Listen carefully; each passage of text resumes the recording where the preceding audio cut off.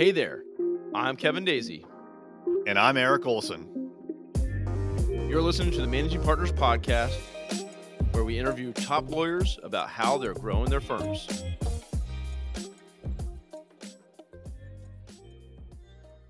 All right. Welcome to another live recording of the Managing Partners Podcast. I'm Kevin Daisy, and I'll be your host. And I'm also the founder of Array Digital. We help law firms grow and drive leads using digital marketing. If you need that kind of help, please reach out to us. But today we have a special guest, a little bit of a different approach today, a little bit a different guest. So I'm excited to hear his story and for you to learn more about what he is doing. But David Feldman, welcome to the show. So happy to be here, Kevin. Thanks so much for having me. I really appreciate it. Absolutely. No. So again, unique background, unique story. So everyone listening, just pay attention to what he's doing, the way he thinks. We got to talk a little bit backstage. So again, I'm just excited to hear more about his story. So David, first off, we want to touch on your background as an attorney. And so first question I like to ask everyone who comes on the show, before becoming an attorney, what really was that turning moment why did you become an attorney? What was that like, and what kind of clicked where you said, hey, this is what I'm gonna go do? Well, my Jewish parents said to me when I was heading to college, we don't care what you do with your life and your career, but when you're done with your education, you need to have a profession. And you don't have to use it. It can be a backup, but that means medicine, law, accounting, maybe engineering. That's pretty much it. And my father was a doctor, and blood and I do not do well together. So that really was not an option. Plus, I'm really not like a science guy. I'm the same with you. Blood, not good. Yeah. And I tried accounting when I was in business school. That, even though I'm good at math, I just didn't like it. Engineering definitely was not for me. So I said, okay, I guess it's law. And I did have, very prominent lawyer family members, including the founder of the largest law firm on Long Island, which is called Rifkin Radler. It was my uncle, Lenny Rifkin. And I was certainly very proud of him, and his son was there and others. So I said, all right, I'll do law school. And I went to business school, undergrad, and then law school. And I really never expected to practice law. I really thought I was going to be an entrepreneur and do law school as something to do before I go do that. After 3 years of law school, I said, you know what, let me try this thing that I spent 3 years studying, and initially went to work for my uncle's firm, even though I had a job in the city that I could have kept from the summer before. But I thought, this is my family firm, which was 150 lawyers. And after a year, realized, what I really wanted to do was more corporate law. The next thing, I woke up 7 years later and I was still doing it. And that's when I decided to start my own firm. And I realized I can still be entrepreneurial. Let me just do it within the bounds of this industry that I've come to learn. Absolutely. Yeah, that's awesome. So when was it that you started your first practice on your own? So I was 31 years old. Let's see. We did have computers on our desks, but just barely. And it was a very interesting and exciting time. I had 1,000 names in my actual Rolodex at the time, but only a few clients that I had brought in at the firm that I had just left. And, you get kind of this amazing grin on your face when you start your own thing. And then you wake up a little month or so later and you say, oh, wait, we have to make money and bring clients in and stuff. And thankfully, our first year went much better than we expected. I initially started with a guy named Doug Elinoff, who has since built a separate firm called Elinoff, Grossman & Scholl, very successful. And that's where it went from there. I never looked back. I loved the life of the excitement of, hustling and bringing business in and making clients happy, and also seeing the results of your efforts, taking home every month whatever came in the month before and being okay living on it. It wasn't exactly my ex-wife's favorite, but I loved the life, even though it was obviously at times challenging and stressful. Yep, 100%. I think any entrepreneur out there can relate to you. I know I can. There's just something about it. It's not always easy. It's not always great, but wouldn't have it any other way, right? So, well, and my clients are mostly entrepreneurs, and I'm able to kind of feel their pain because I've lived it myself. And my third book's on entrepreneurship and kind of the 7 things most likely to go wrong in building a business. And having watched so many smart people make the same mistakes that other smart people made before them, including me, I realize people, want to get some good, helpful guidance. I love it. So you kind of hinted around a little bit there, but so when you started your own practice or your own firm, what was your focus? What was your niche, if you will? So I'm a corporate and securities lawyer by background and trade. After my uncle's firm, I went to the New York office of what became the Fulbright and Jaworski New York office, now Fulbright Jaworski, Norton Rose, Fulbright, and was lucky enough to be in a firm that did a lot of work in the venture capital space. So me as a budding entrepreneur, loved the idea of working with venture capitalists and entrepreneurs, got great training in not only working on giant teams, doing massive M&A deals, but also working as a young lawyer with a senior partner where the two of us are just doing a small venture deal together. And so I was very, very lucky to get great training, even though the lifestyle was certainly very difficult. From there, I went to a firm called Pryor Cashman, which is still around, about a 100-lawyer firm. Moved more from the investor side to the company side, which was very interesting to me. And it was there that I started to bring in a few clients and so on. Was on the track to be partner, but just saw a firm that was, just not for me. And I saw the opportunity to start my own thing. Excellent. Hey there, this is Eric J. Olson, the CEO of Array Digital. My apologies for interrupting this podcast episode, but I have an exciting webinar coming up on July 26th, and it's about how to get free and unlimited clicks from Google to your website day in and day out. Now, the secret here is organic SEO. You probably heard a lot about SEO, search engine optimization. And this webinar is only going to be 30 minutes long. I'm going to walk you through how Google works, how people see search results, the pros and cons of the different areas of the search engine result page, and how you can get into the free section after you put some effort into it, of course. But you can get into the free section, and once you're in there in the organic section, you get free clicks. So join me on July 26th at 2 p.m. You can go to arraywebinar.com to register. That's ARRAY webinar.com, all one word, arraywebinar.com. Register there, and I'll see you then. I think I appreciate the background there, but I do want to get the audience up to speed on what you're up to now and kind of maybe how you transition into what you're doing now. You still do have a practicing firm as well, but give us a little information on what you're doing now and how you got into that. Sure. When I started on my own, I had been doing a lot of all this venture capital, M&A, and IPOs. And in a small firm, when I switched to my own firm, I realized big venture capital firms don't use small law firms. And so we ended up looking at alternate ways that companies are going public and became fairly well known in this thing called reverse mergers, which is a very well-known alternative to a traditional way to take a company public, to the point where I wrote 2 books on it and so on. And, was doing well in that kind of business. But then that business went down around 2010.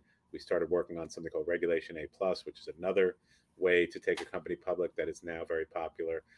But around 2013, I noticed that reverse mergers were becoming popular again in the emerging cannabis industry, and that cannabis companies in the US were going public through these alternative means early on because they were concerned that the SEC might not let them go public if they tried to do it directly. We later learned they would have been fine with it and have allowed many of these companies to go public traditionally.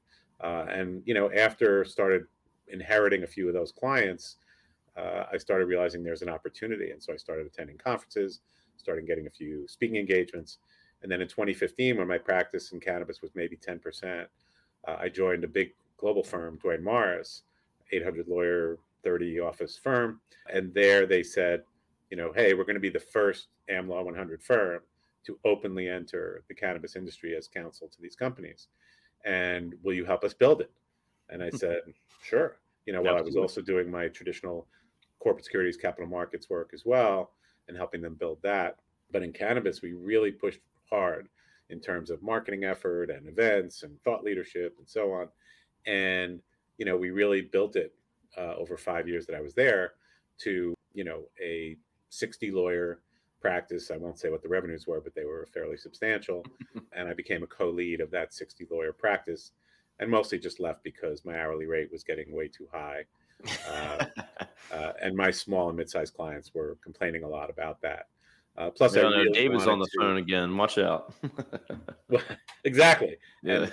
And I also realized I wanted to kind of put the rest of my, business education to work and be more of a strategic advisor to my clients than just a guy who's, sort of a scrivener of deal docs for people, which I also enjoy, but was, wanted to work with the opportunity to be a key advisor to companies as well. So tell us, what you're doing now. What's the name? What's the So, approach? And I'll put the website address down here. Thank you. So exactly 3 months before the world shut down, we formed Skip Intro Advisors when I left Duane Morris, and also continued practicing law. And Skip Intro, came to me as a name when my fiance and I were watching The Crown.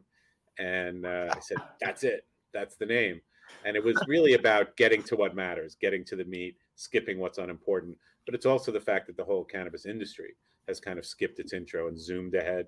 We like to say in cannabis that we work in dog years, that if you've been in the industry for a year, it's like 6 or 7 years somewhere else. And so we built a team of about a dozen amazing A-list folks from both inside and outside the industry. And what we're doing now is strategic advisory, finance and M&A, branding and marketing, technology, real estate, scientific guidance, and also general regulatory guidance. And we have amazing, very well-known, successful experts in all of those areas. And with that is a companion law firm called Feldman Legal Advisors that has 5 lawyers that does a lot of what I've been doing, corporate securities, but also intellectual property, employment law, regulatory work, psychedelics. That's the main focus we have now. That's awesome. So, the first thing I was going to ask you was how you come up with the name, which you already told us that, which I think that's pretty funny. Don't you want to ask how I came up with Feldman Legal Advisors? No, Skip Intro. I'm joking. Yeah. Feldman's a great name, by the way. Well, it wasn't easy, by the way. Pure genius. Feldmans that weren't taken in law firm names. There's probably a lot of Feldmans out there. There's way too many. So, but Feldman Legal Advisors, that was good. That's awesome. No, I love how you came up with the name. And I was actually going to ask you about that. But everyone that's listening on the podcast audio version of this episode is skipintroadvisors.com. If not, it's on the bottom of your screen for anyone tuning in on YouTube or LinkedIn or on our website. But so what are just an interesting idea here. And so it sounds like anyone interested in entering into the cannabis sector, no matter what it may be, you're basically covering all those bases. Someone that, whether is it, investments, technology. I mean, what all the things that what do you kind of see with some of the clients that you work with? All of that. I mean, in the last couple of years, we've been heavily focused on finance and M&A, helping people get their venture deals done. And this is what's cool. The venture capitalists in cannabis do work with small firms. And so we've been able to work with some of the investors, as well as some of the companies they're investing in, as well as companies going public, Regulation A+, but also intellectual property. We're doing patent work in the space. One of our associates is a regulatory lawyer, but also a yoga teacher. So she's moving into this whole cannabis wellness space. And we're really developing some interesting opportunities there. I have a lawyer who's one of the top hemp and CBD lawyers, which is not the same as cannabis generally. That's a specific and different area of regulation that's now federally legal, as you may know. Yep. And we also have an expert on employment law and executive compensation, a guy named James Hirsch, who also happens to be an insurance broker. And he writes insurance for cannabis, which is another thing that's very challenging for the industry. Excellent. Well, you mentioned you guys do some brand and marketing, but since we do marketing, we do digital marketing here. I always like to kind of find out, what marketing efforts have you done, maybe for Skip Intro or maybe for some of your clients? What have you seen that's been successful in today's market that's worked well either for you or maybe for some of your clients that are bringing in new ventures, new products? Well, historically, the best sources of business for me have been by being somewhere, by being at a conference, by giving a talk and that sort of thing. And that, of course, went away the last few years. Yes, we've been doing Zoom events and things, but it's not the same, of course. The other thing I think is important is thought leadership. I do a lot of writing and commentating on the industry, both on my social media as well as on my blog and my websites. Excellent. I write for a few publications in the space as well. And I think people recognize that, appreciate it, like to see what's going on. I write about the global scene in cannabis and so on. And the other thing in this particular industry, and you have to really focus on who your target market is and where they are and where they want to find you. And in cannabis, it's all on social media. And the cannabis industry is almost entirely on Instagram. So we're on Instagram. Excellent. There are a fair amount in the industry on Facebook, but that tends to be the over 40 crowd, but that's still an important sector. LinkedIn is a big source. There's actually a LinkedIn of cannabis called LeafWire, and we get active on that as well. And we've Awesome. worked with social media advisors as well as PR folks who help us kind of design our strategy as well as implement it on a day-to-day basis. That's awesome. And that you guys are utilizing those things. And that was kind of my thought. I know with, what we do and some of the things that you advertising for certain things in that space you can't do. So there's some limitations, I guess, at this point. But it sounds like what you're doing makes a ton of sense. And that's where the people are going to be. And with the thought leadership stuff, for me, I almost translate that into it's content marketing. You're putting yourself out there, SEO, content that can come up in searches, people out there looking, researching, trying to find what to do next. And it's a good chance they might come up with something you've put out there. So absolutely. And when I published my first book, it was like 2006. And my publisher said, we're going to set up this thing called a weblog for you. I said, what's that? And they explained what a blog was. And they said, and we're going to write the blog entries for you. I said, great. Even better. So the first few they did. And then I said, I think I could do this. And I've been blogging since then. And I think blogging has been, to some extent, eclipsed by this, podcasting and other methods of, I think video and audio are very powerful methods of delivering content. I did a whole YouTube series called The Entrepreneur's Advocate that you can still find on YouTube. I did it like 5 years ago, but it's kind of evergreen topics of entrepreneurship, like, 5 signs you have the wrong business partner, things like just little 2-minute videos we did. And probably going to be doing more of that as well. I think all of that adds up. The biggest piece of business we had last year was a company that found me because I was giving a CLE talk to the International Cannabis Bar Association. And they called me a week later. They said, we want to hire you. We're looking to sell our business. And we helped them sell this company for $70 million. That's huge. Yeah, I totally agree with you. And I think for anyone out there tuning in, you just have a normal law practice in a local area even. But repurposing too, because you mentioned blog, audio, video. You can take that one piece you write, record it as a video, take the audio, put it up as a podcast. So there's a lot of opportunities to repurpose and not think I got to make 4 or 5 pieces. Take that original piece and you can make a ton of content out of it and save a lot of time. And exactly. And you can hire people that can help you. You can do the first piece. Hey, I recorded this video. Make an article out of it. Make a podcast out of it. Make a video. Make some social posts. You got tons of content out of one video recording. And that's much easier what we do now. In fact, the YouTube series I did was basically blog posts that I turned into listicles that we recorded on YouTube. And I had an intern from Colombia, and she would go to the AV squad and rent lights and sound and all that. This is before Zoom, and it was not rent; it was free. She would just borrow it for the day. We would do 5 of these in a day. My assistant at the time, it turns out, was a film producer doing TV commercials for the government of Haiti and all this stuff. And since he was there anyway, he was our director. And they came out pretty well. He found some music. He found, it was not bad for zero cost production. And that's the other thing these days. I feel like used to 5-10 years ago, it's like highly produced. Hire a company to come in and do all this stuff and write scripts and all that. But the stuff that you can just make yourself on your phone even works just fine. And it doesn't have to be perfect. Just start doing it. It's more, if you just start doing it, get used to it, you'll get better over time and maybe be a little more polished. But just start putting it out there, and then you'll start to figure out what works, what doesn't.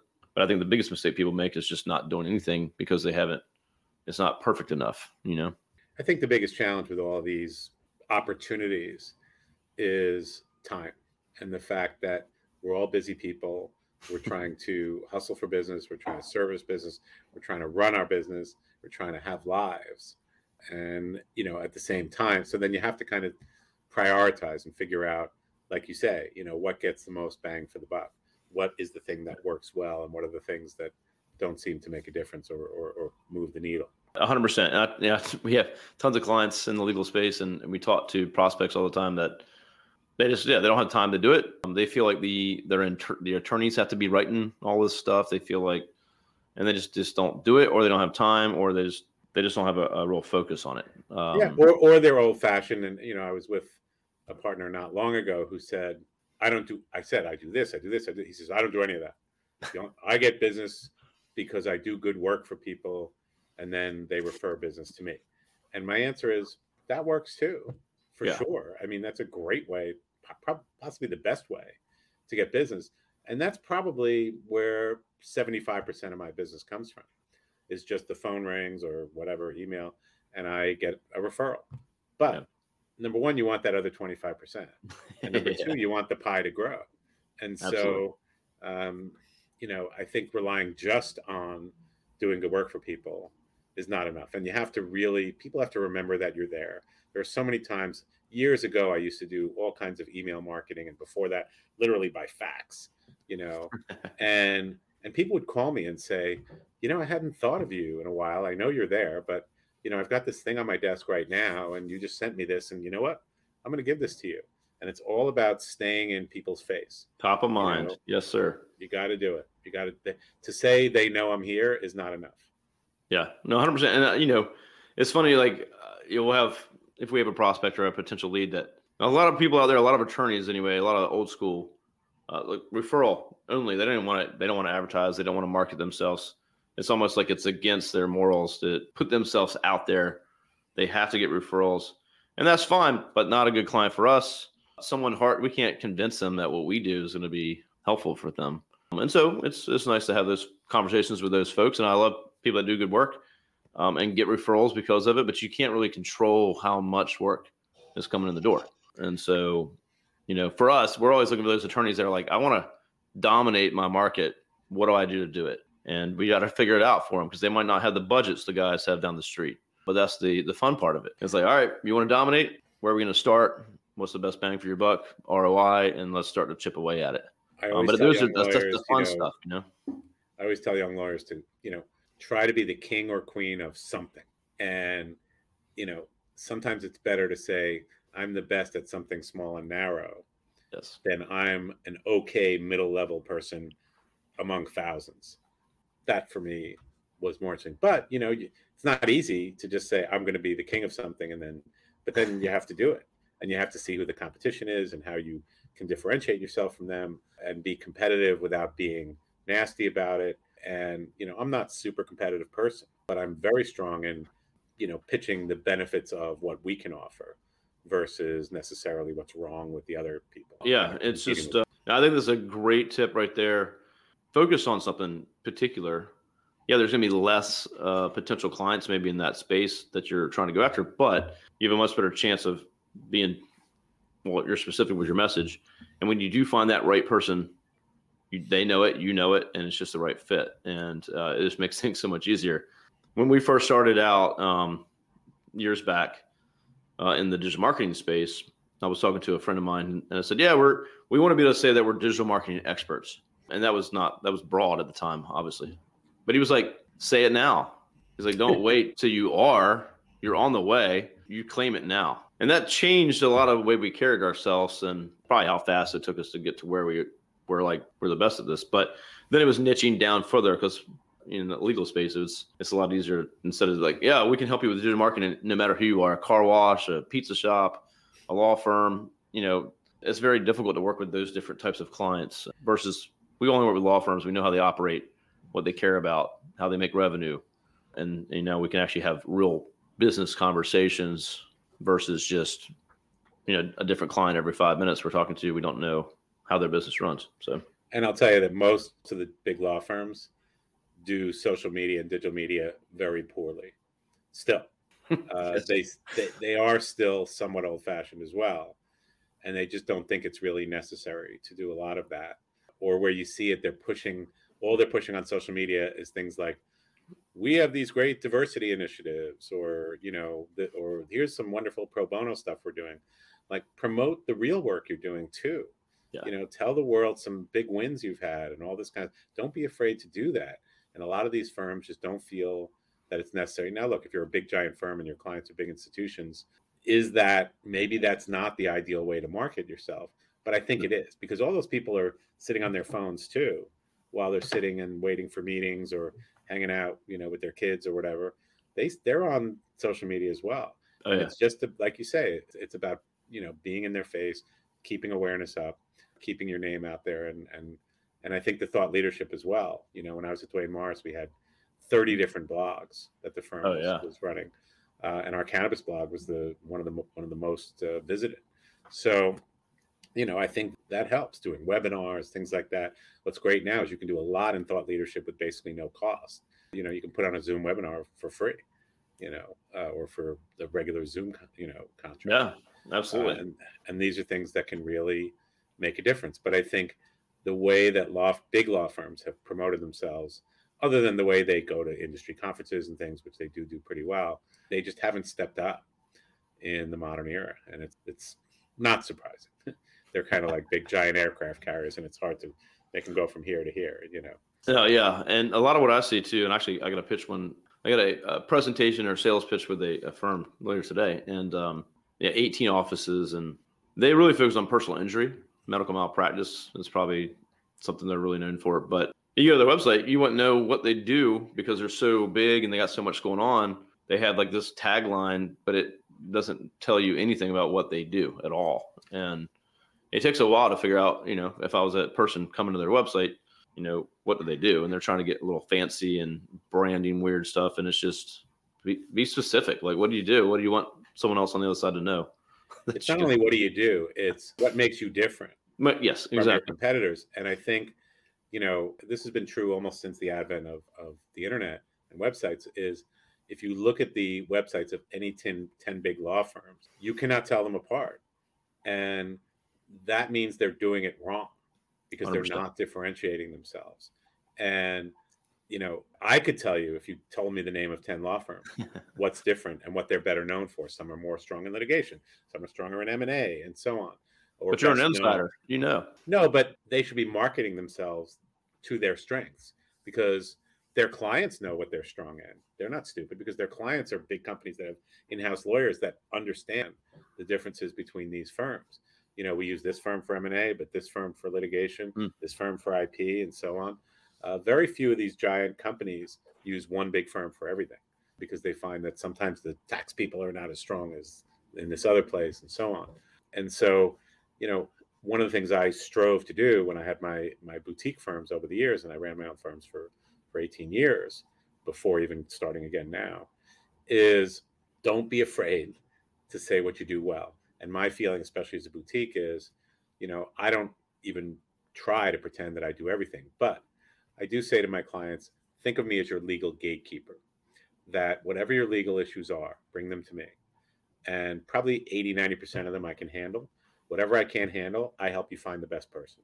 And you're better off doing that through me than trying to find it on your own. There you go. And most of my clients understand that and work well that way.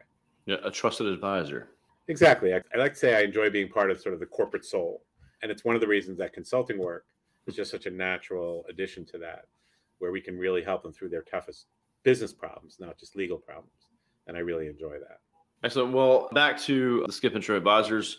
For everyone tuning in and listening to this show now or later in the future, what's a good way to refer your business if they have a client that's in need? Maybe they're in the industry and the attorney listening doesn't, handle this type of area, or especially in your case, doing the M&A and stuff like that. But what's kind of an ideal customer or situation that you'd be looking for? Most commonly, we're finding companies that are at a sort of key inflection point in their growth, where they have 4 different paths they can take, and they really aren't sure which to do. And I've always said that, no matter how smart and experienced you may be, when you're trying to make decisions about your own business, there's no way you can be fully objective in looking at that decision. You need to have other people give you advice, tell you what they think. You don't have to agree with them. You don't have to do what they say, but it's a really good idea to listen. It's sometimes hard with some of these companies to convince them that they need that kind of help and that they need to pay for that kind of help. But we've had enough that do. And, we typically work on kind of a monthly retainer. Sometimes we'll do a 30-day kind of 360-degree review of your business with kind of a detailed oral report that will cost you a lot less than what like a McKinsey would, charged to be coming in. Excellent. And in particular in this industry, cannabis and also psychedelics, there are a lot of enthusiastic but relatively business inexperienced folks who are creating and building businesses in the cannabis space. They know the science of their product, or they know the technology they're building, or the real estate that they're doing, but they don't know how to raise money. They don't know how to do branding. They don't know, real estate issues they have to deal with, whatever it is, technology. And so, instead of trying to become an expert on everything, you bring in folks who can help you figure all that out. And so companies, and we'll work with startups, but they obviously need a few dollars to be able to pay us. Occasionally we will work for equity, but that's, it takes a lot for us to be willing to do that. And we're also helping companies that are getting ready to think about an exit. And, when you say, oh, exit, great. But exit could mean 12 different things. And it's not always the same. And our industry is changing almost by the day in terms of valuations of companies and all of this, and whether going public is better than M&A, is better than raising money, is better than swallowing up others versus being acquired. These are the things we help clients figure out. Excellent. Well, hopefully that's helpful for everyone that's listening on a way they can maybe connect with you, and maybe they still, if you have questions too, reach out and connect with David. I actually connect with him on LinkedIn. Seems like he's active there. Of course, and my regular emails on my LinkedIn profile. Okay. And on Instagram, I'm David Feldman 1000. That's a good place to find me as well. And you can, of course, message me there. But if you want my email, it's dfeldman@skipintroadvisors.com. And, always happy to help fellow lawyers. I'm very involved. There's something called the International Cannabis Bar Association. I'm on their advisory board. They're the largest cannabis-focused bar group in the country, and now focusing on the global scene as well, which is very exciting. I used to not like bar association stuff because I'd go give a talk at the bar association, and there's always somebody in the audience who tries to give you the zinger question that throw you for a loop. But what about regulation 122205B? And I have no idea what that is, and I'll kind of go like this, and it makes me look foolish, and then I look it up, and it has absolutely nothing to do with, it was a dumb question, it never should have come up. But now I don't care, if they want to play that game with me. So I keep that's funny. And for everyone listening to, Dave is actually in New York City. So New York, in case you are close by, that's where he's located. And just to kind of piggyback off what you were saying, we're a design and digital marketing agency. We help design websites and all kinds of stuff. But we ourselves are hiring right now a branding company outside because we can't get out of our own way. And we need outside counsel, for this effort that we're trying to do. And we decided that, hey, we're the worst ones to do this. So we need to bring in someone else to do this for us. And it's going to cost us, but we need someone else outside of our firm to do this for us. And so I think that's a good point is, sometimes you don't want to hear that. Hey, we can do this ourselves. We have all the team and web developers and everything like that to help us with this effort, but we know we need to go outside. So that's very smart. Sometimes the hardest thing is learning, knowing what you don't know. Yeah, I'm excited about it too because I own my business and I have a partner. So it's very you want to have some pride in developing our taglines and our positioning statements, and whether it's our logos and identity. I like to have ownership in that stuff. I always have, and I've owned quite a few companies. But this time I'm not interested at all actually, and I want to have someone else go, here's what you need to do, and we go, okay, let's take what they have to show us, and we have our own input we can put in there, but I'm excited about it. So, and that's why I enjoy it, because as a lawyer, generally my job is to lay out sort of risks of something to a client and say, here are the risks. Now you decide. Yeah. As a consultant, I will say to a client, here's what I think you should do, and here's why. Yeah. And that's fun. I really enjoy that. It makes a difference in the company's future. We're not just sort of a necessary evil as I often am as a corporate lawyer in the situation. And it's very rewarding work, for sure. Well, I appreciate you again coming on. Don't want to take up too much of your time, but thanks for sharing what you have going on. It's very interesting, and kind of like how you got to where you are, and still as a practicing attorney, of course. Anything else you'd like to share with the audience before we go? Any projects you got coming you're working on? You've written a few books. So, please look up David and check those out as well. I'm going to check out which is the one was the 7 mistakes or something like that. Yeah, it's called the Entrepreneur's Growth Startup Handbook. Okay. It's on Amazon. You can get an audiobook of it. There's ebooks and so on. John Wiley is the publisher, and it's focused on kind of, first it starts with who's an entrepreneur. What are the 9 key personality traits that I think make you more likely to be successful? Then it's the obvious things like how do you get the right partners, the right employees, the right investors, but also the psychological things like how do you avoid burnout? How do you avoid boredom, which can happen as a business builds? And what do you do when the next great idea comes, but you're still over here doing the thing you're still building? And, and it's how do you really make work-life balance work? And I've changed the name of it. I don't even call it that anymore. I call it work less work balance, because there's no more no work. Yeah. This is with you all the time, wherever you go. And it's freeing in a way because it lets you be anywhere at any time. But it also means it's with you always. Well, I'm looking up your audiobook as we speak. I have a million credits. I got to try to burn them up a little bit here, but I'm always, I hate the title of the book. When a publisher hires you to write a book, there's only 2 things they get to decide. One is the price and the other is the title. Really? And I own the copyright to all the content, but all they did was pick words that they thought have high SEO and jumbled them all together and said, this is the title of your book. So what's the actual title? The Entrepreneur's Growth Startup Handbook, which doesn't even make sense when you say it. Growth Startup. Yeah. Doesn't, if anything, it should be the other way around maybe. And then it's, here it is. And yep, the subtitle is 7 Secrets to Venture Funding and Successful Growth. I don't know if you can see it on my camera, but yeah, I have it here. Well, but it's fun. I tell my story and, hundreds of stories from my practice of law and a lot of things I've observed from the 300-400 entrepreneurs I've done work for. There you go. I got it. I think it's on sale. Yeah, it's gets me $4, so I appreciate it. No problem. So check out the book. It sounds awesome. And I always recommend on the show here, we also have a newsletter called the Managing Partners Newsletter, where we recommend books. So David will definitely get that on the list.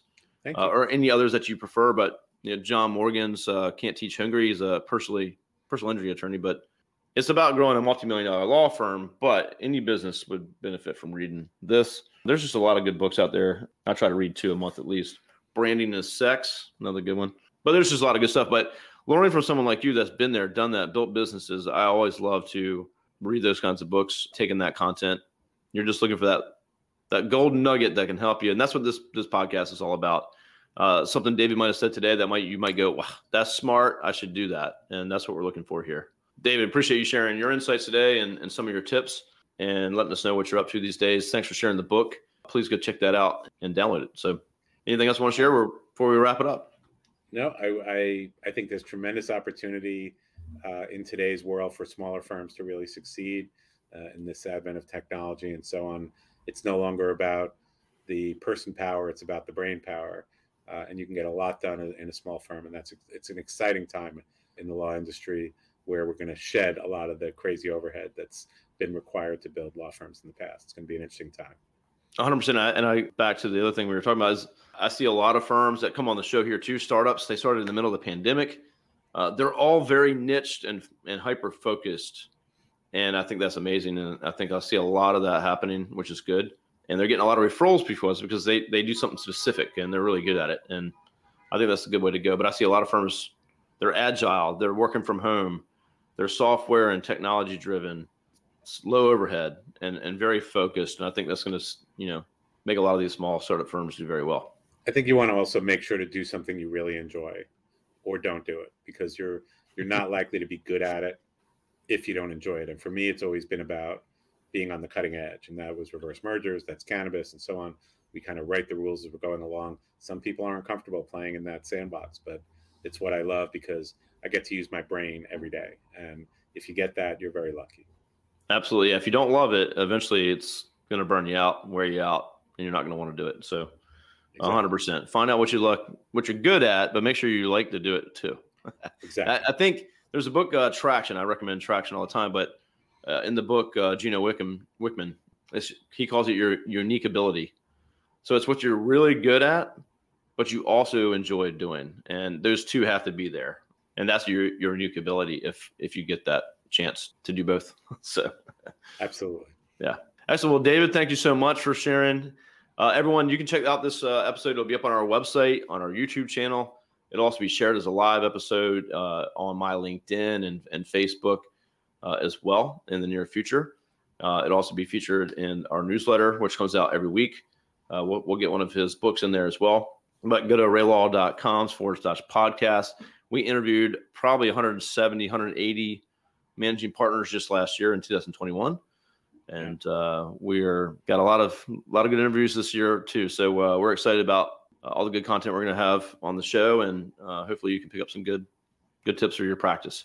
If you need help growing your law firm, you can obviously take a look at us at arraylaw.com. That's all we do.